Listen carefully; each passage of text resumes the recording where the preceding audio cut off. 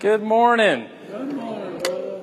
So good to see each of you here. We've got a good number and had a good number for our breakfast class, and we're certainly grateful for all those in attendance for Bible study and for worship.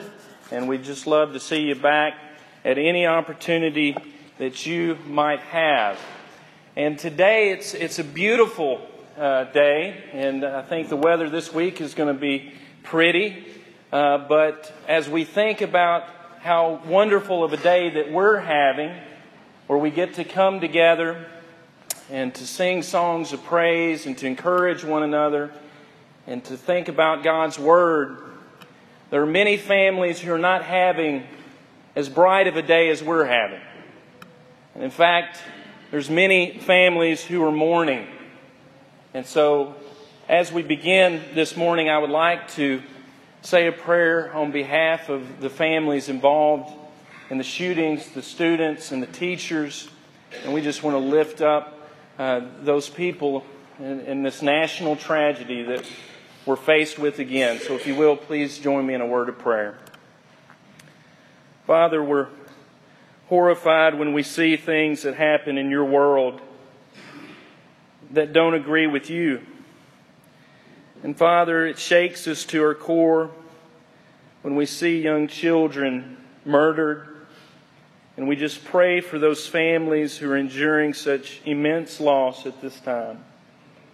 And Father, we just pray your hand of comfort, your hand of love. We pray your people will be active in prayer and also in ministry among those who are suffering. Lord, we pray for those students, and we pray for those teachers, and we pray for their resolve to continue life. And Lord, we just pray for our country, for the soul of our country, that things like this won't happen. We pray that you would continue to guide our leaders and to help our leaders. And Lord, we just pray for your will to be done. And we pray this in the name of Christ, our Savior and Lord. Amen. Today we are going to study from the book of Deuteronomy, and Deuteronomy 1, and it's about children. And in chapter 1 and 39 it says this: "Moreover, your little ones and your children who you say will be victims, who have no knowledge of good and evil, they shall go in there. To them I will give it, and they shall possess it. But as for you, turn and take your journey into the wilderness by the way of the Red Sea." You have two different people, sets of people, two different generations that are pictured in this passage. And one, the younger, the children, God says, I'm going to give them the land. It's going to be for their possession. But for you, the older generation, you go to the wilderness. Go to the wilderness. What do you think of when you think of the term wilderness? When I think of it, I think of sublime beauty. When we think about the beautiful natural landscapes in our country and in the world, there are many beautiful places to go to. I'm mindful of all of the national parks that we have in our country that we're blessed to have. One of my dreams is to get in a station wagon and go driving across the country and camping out in some of those beautiful places. The wilderness, nature, what a wonderful thing it is. But it also, not only is it a place of beauty, but the wilderness can also be a place of hostility, can it? That if you go into the wilderness, not only will you see great and beautiful things, but you might see some things that you don't want to see. The wilderness. I'm reminded of the words of the philosopher and poet Thoreau, who spent a period of his years in the wilderness. In fact, he went to the wilderness to learn something. And he said something very interesting. He said this: "I went to the woods because I wished to live deliberately, to front only the essential facts of life, and see if I could learn what it had to teach. Not when I came to die, discovered that I had not lived. Sometimes when we spend time in nature and in the wilderness, we come to some instruction, don't we? We learn things when we're detached from the usual comforts that we enjoy. All of us enjoy our comforts, don't we? But we're detached from nature in some ways. When we sit watching our TVs and in our beds, we're detached from the beauty of nature in the wilderness, and sometimes we're missing out on maybe some knowledge. The wilderness confronts us. He says something very specific. He says, I wanted to live deliberately. I want to know the essential facts of life and really the essence of life. You think about it. You ever gone camping? I love going camping. I grew up going camping. But one thing I know about camping is that you have to be deliberate when you go camping, don't you? Otherwise, you're standing around the fire and you don't have any pots and pans to cook with. Or you're stuck with just a sleeping bag and it's raining on you. You have to be very deliberate when you're in the wilderness, don't you? You have to plan ahead, don't you? Also, you find out very quickly what the essential facts of life are, don't you? When you're in the wilderness, when you're camping out, you find out what you truly need and not just the things that you want. And also, you're confronted when you live in the wilderness with the very facts and essence of life. Time behaves differently, doesn't it? Whereas when we live in our world here and in our homes and in our work, we have plenty of distractions, don't we? But when you get in the wilderness, when you get into the wilds, life and time move very differently. I'm mindful that many retreat to a place in our own state. Did you know that the Great Smoky Mountains are the #1 visited national park in the United States of America? That second is the Grand Canyon, but #1 is our Smoky Mountains. One of the things that I've often thought about and really fantasized about was going on the Appalachian Trails. And there's a trail through those mountains, some 2,200 miles of trail, exclusively for hiking. Not for riding motorcycles, not for driving cars, but exclusively for walking in the woods, walking in the wilderness. And some people make that trek. Some people make that hike, the whole 2,200 miles, camping out at 250 different shelters. And they do it over the course of a season from spring until fall. And think about all the things that they encounter. They get to see beautiful foliage. They get to see the serenity of the countryside, but they also run into things like black bears, like timber rattlesnakes, copperheads, beavers, otters, chipmunks, coyotes, hawks, and eagles, and other wonderful life. And then we find in the history of Israel, they go to the wilderness. They go to the wilderness. Because of their disbelief and their disobedience, God sentences them to go to the wilderness. And so you have one generation which dies in the wilderness, and then you have another generation, the young people, which are raised in the wilderness. They are literally raised in the wilderness. Think about that life.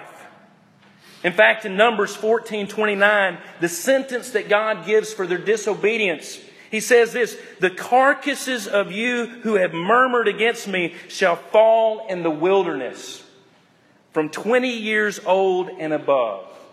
All those people who were 20 years and above, who rejected God's plan when they were at the land of Canaan, would die in the wilderness. But the young ones would inherit it. And that's what He says in Deuteronomy 1:39. Moreover, your little ones, your children, who you say will be victims, who have no knowledge of good and evil, they shall go in there. To them I will give it, and they shall possess it.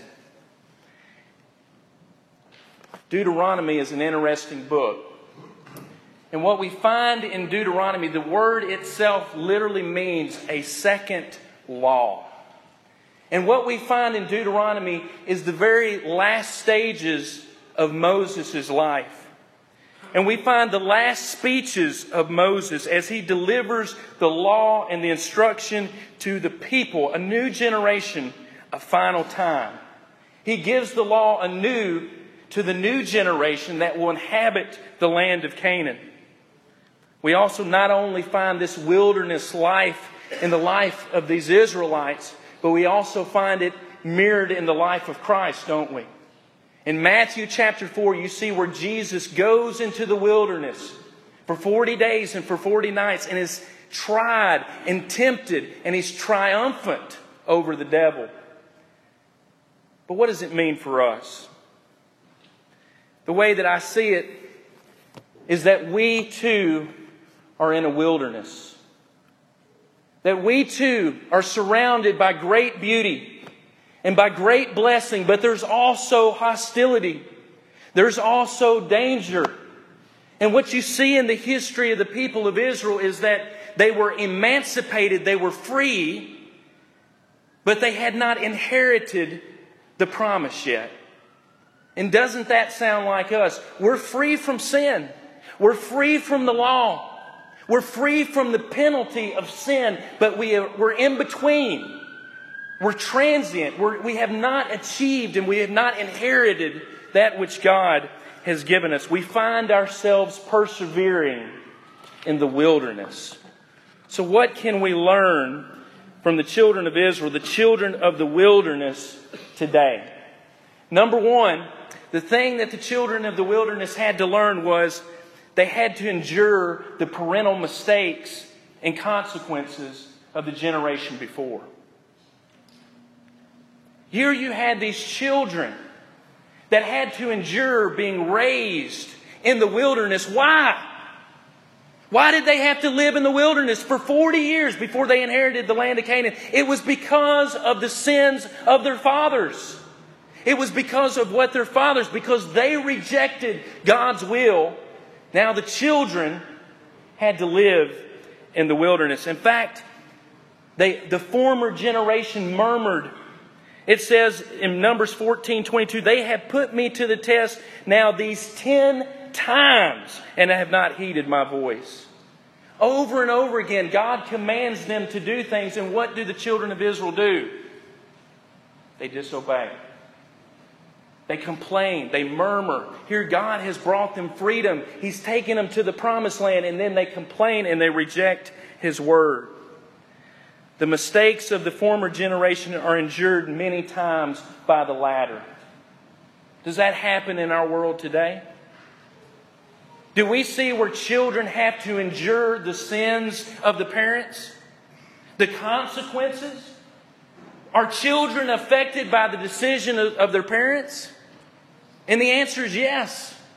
And that's why God has called each of us as parents to live lives and make decisions that will affect our children in a good way and not in a bad way. Sometimes we see that children have to suffer because of the selfishness of who? Their parents.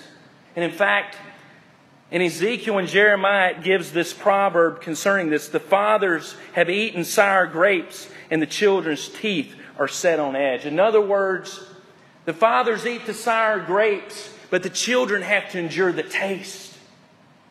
And does that happen today?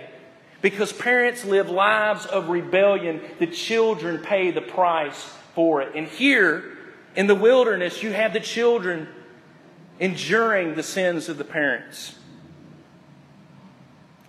Is it true for us?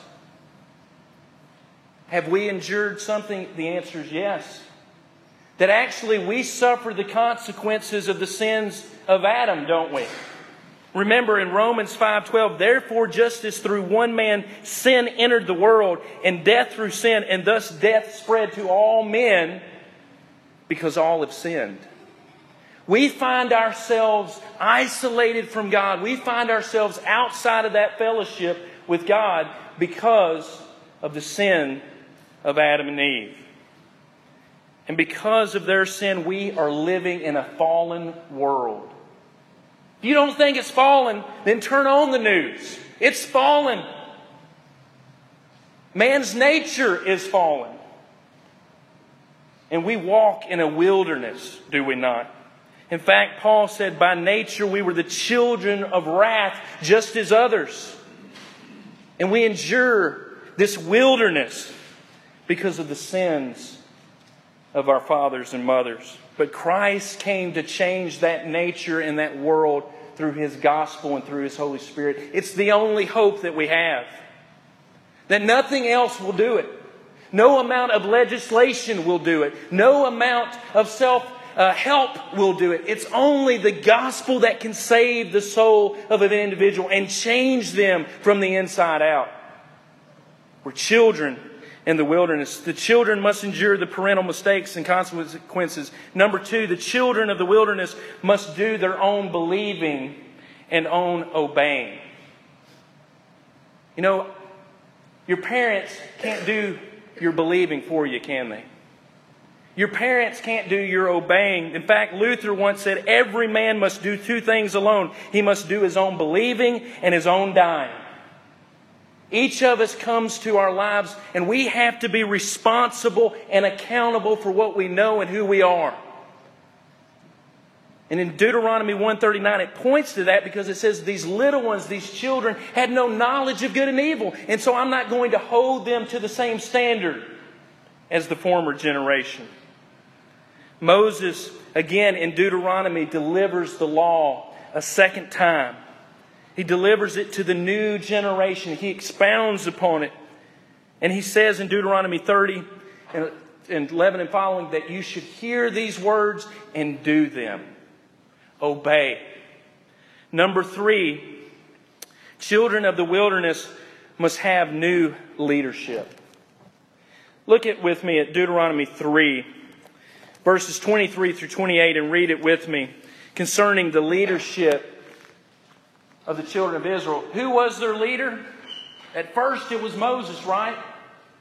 For 40 years. But then Moses, because of his disobedience, isn't allowed into the land of promise. Listen to what he says. Then I pleaded with the Lord at that time, saying, O Lord God, you have begun to show your servant your greatness and your mighty hand.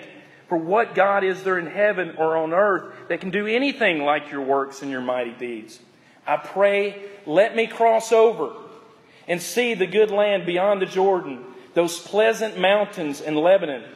But the Lord was angry with me on your account and would not listen to me. And so the Lord said to me, enough of that. Speak no more to me of this matter. Go up to the top of Pisgah and lift your eyes towards the west and the north and the south and the east and behold it with your eyes. For you shall not cross over this Jordan. Listen to it. Here's the leader. But command Joshua and encourage him and strengthen him, for he shall go over before this people, and he shall cause them to inherit the land which you will see. A new leader was needed to bring them across the plains and to bring them in to the land of promise. And just as they needed a new leader in that wilderness, I need a new leader. You know why? Because I'm not good at leading. I need the leader. I need Christ in my life. Christ is that leader. What did He say over and over again in His ministry? 2 simple words. Follow me. Follow me. You know, leaders are needed in this world. One has once said, everything rises and falls on leadership. And it does, doesn't it? That when you have good leaders, you'll get to where you want to go. The children of Israel needed a new leader, and we need a new leader in our life, and it has to be Christ. Lastly, number 4, the children of the wilderness needed provision. Think about it. If you go to live in the wilderness, you're going to need some things, aren't you? And the time that they spent in the wilderness brought them to total dependence on God, like they had never known before. The first thing that you need in the wilderness is what? Direction. If I drop you out in the middle of the desert, and I say get back to Nashville, Tennessee, how many of us will make it back? Without a compass, without a map, without direction. And what we find in the wilderness, God led them, it says, by cloud by day and a fire by night. God not only led them through the supernatural, but He also delivered to them the law. And He also gave them Moses. And just as they needed direction, I need direction. In fact, it says in Jeremiah 10:23 that the way of man is not in himself. He needs something outside of himself. That if we're left to our own devices, we're lost in that wilderness. And that's where we find ourselves without Christ. We need His direction. We need His voice. Another thing that I think about that you need in the wilderness is also shelter. You need to be sheltered and safe. And it says that they dwelt in tents and booths, and that God protected them as they lived. And we find ourselves in these earthly tabernacles, these earthly tents, it says in 2 Corinthians 5:1, yearning for a day when we will receive a new tent, a new habitation, not built with human hands. We also need food and water, don't we? And God provided, it says, manna daily for them, provided water for them. They needed those things. And just as we need those physical things to sustain us, we need Christ to spiritually sustain us. And lastly, they needed clothes. In fact, it says in Deuteronomy that their clothes did not wear out. And their sandals did not wear, as long as they walked in the wilderness. Get this. That their clothes didn't wear out. Isn't that a wonderful blessing? Don't you wish you had that? I had to take my jacket the other day to get a button sewed on. God's protection was afforded to them. And just as they received the clothing, we receive our clothing in Christ. It says, for as many of you have been baptized into Christ, have what? Have put on Christ. The conclusion is that we live in a wilderness, don't we? And as beautiful as this world is, and as beautiful as this life is, there's danger. And we have to keep our trust and our thoughts on God. And that living in the wilderness means that, just as Thoreau said, that we have to live with deliberation. We have to live as disciples of Christ. We have to live knowing the essential things in life. We have to live in a way that knows what our priorities in this life. And also understand the very essence of life. Who is the essence of life? It is Christ Himself. And in the book of Deuteronomy, you have different pointers to Christ. In fact, it says in Deuteronomy 21:23 that he who is hanged on a tree is cursed of God. And who was hung on a tree? Jesus. In fact, Paul says, looking at that passage, that Jesus became the curse of sin and death. Why? So that you might be blessed. So that you wouldn't have to live in the wilderness forever. But the only way to receive that inheritance is to trust in what Christ did for you. To trust in His atoning death. Otherwise, as Thoreau said, we may come to die and discovered that we'd never lived. Because true life is with the author of life. True life is with the Redeemer of life. And if you don't know Christ, you don't know life. And if you're in this wilderness today and you recognize and see the need in your life, then you begin to follow Christ where you are. The Bible says to begin that walk with Him, we begin by believing He is who He says He was, that He is the Son of Man, the Son of God, who came to seek and to save that who is lost. To repent of those sins that destroy our children's life, those sins that have destroyed our lives. To confess Christ to be the Son of the living God, to be immersed, baptized into His body, the church. And we begin to live in hope of an inheritance that Christ will lead us to, out of the wilderness and into the promised land. Or maybe you're a Christian this morning, but you've let the cares of the world, let discouragement get to you, then you know we're here to pray with you. We're going to sing this next song, if you will, to encourage you and to pray for you if you need it. If you have any need, won't you come now as together we stand and as we sing.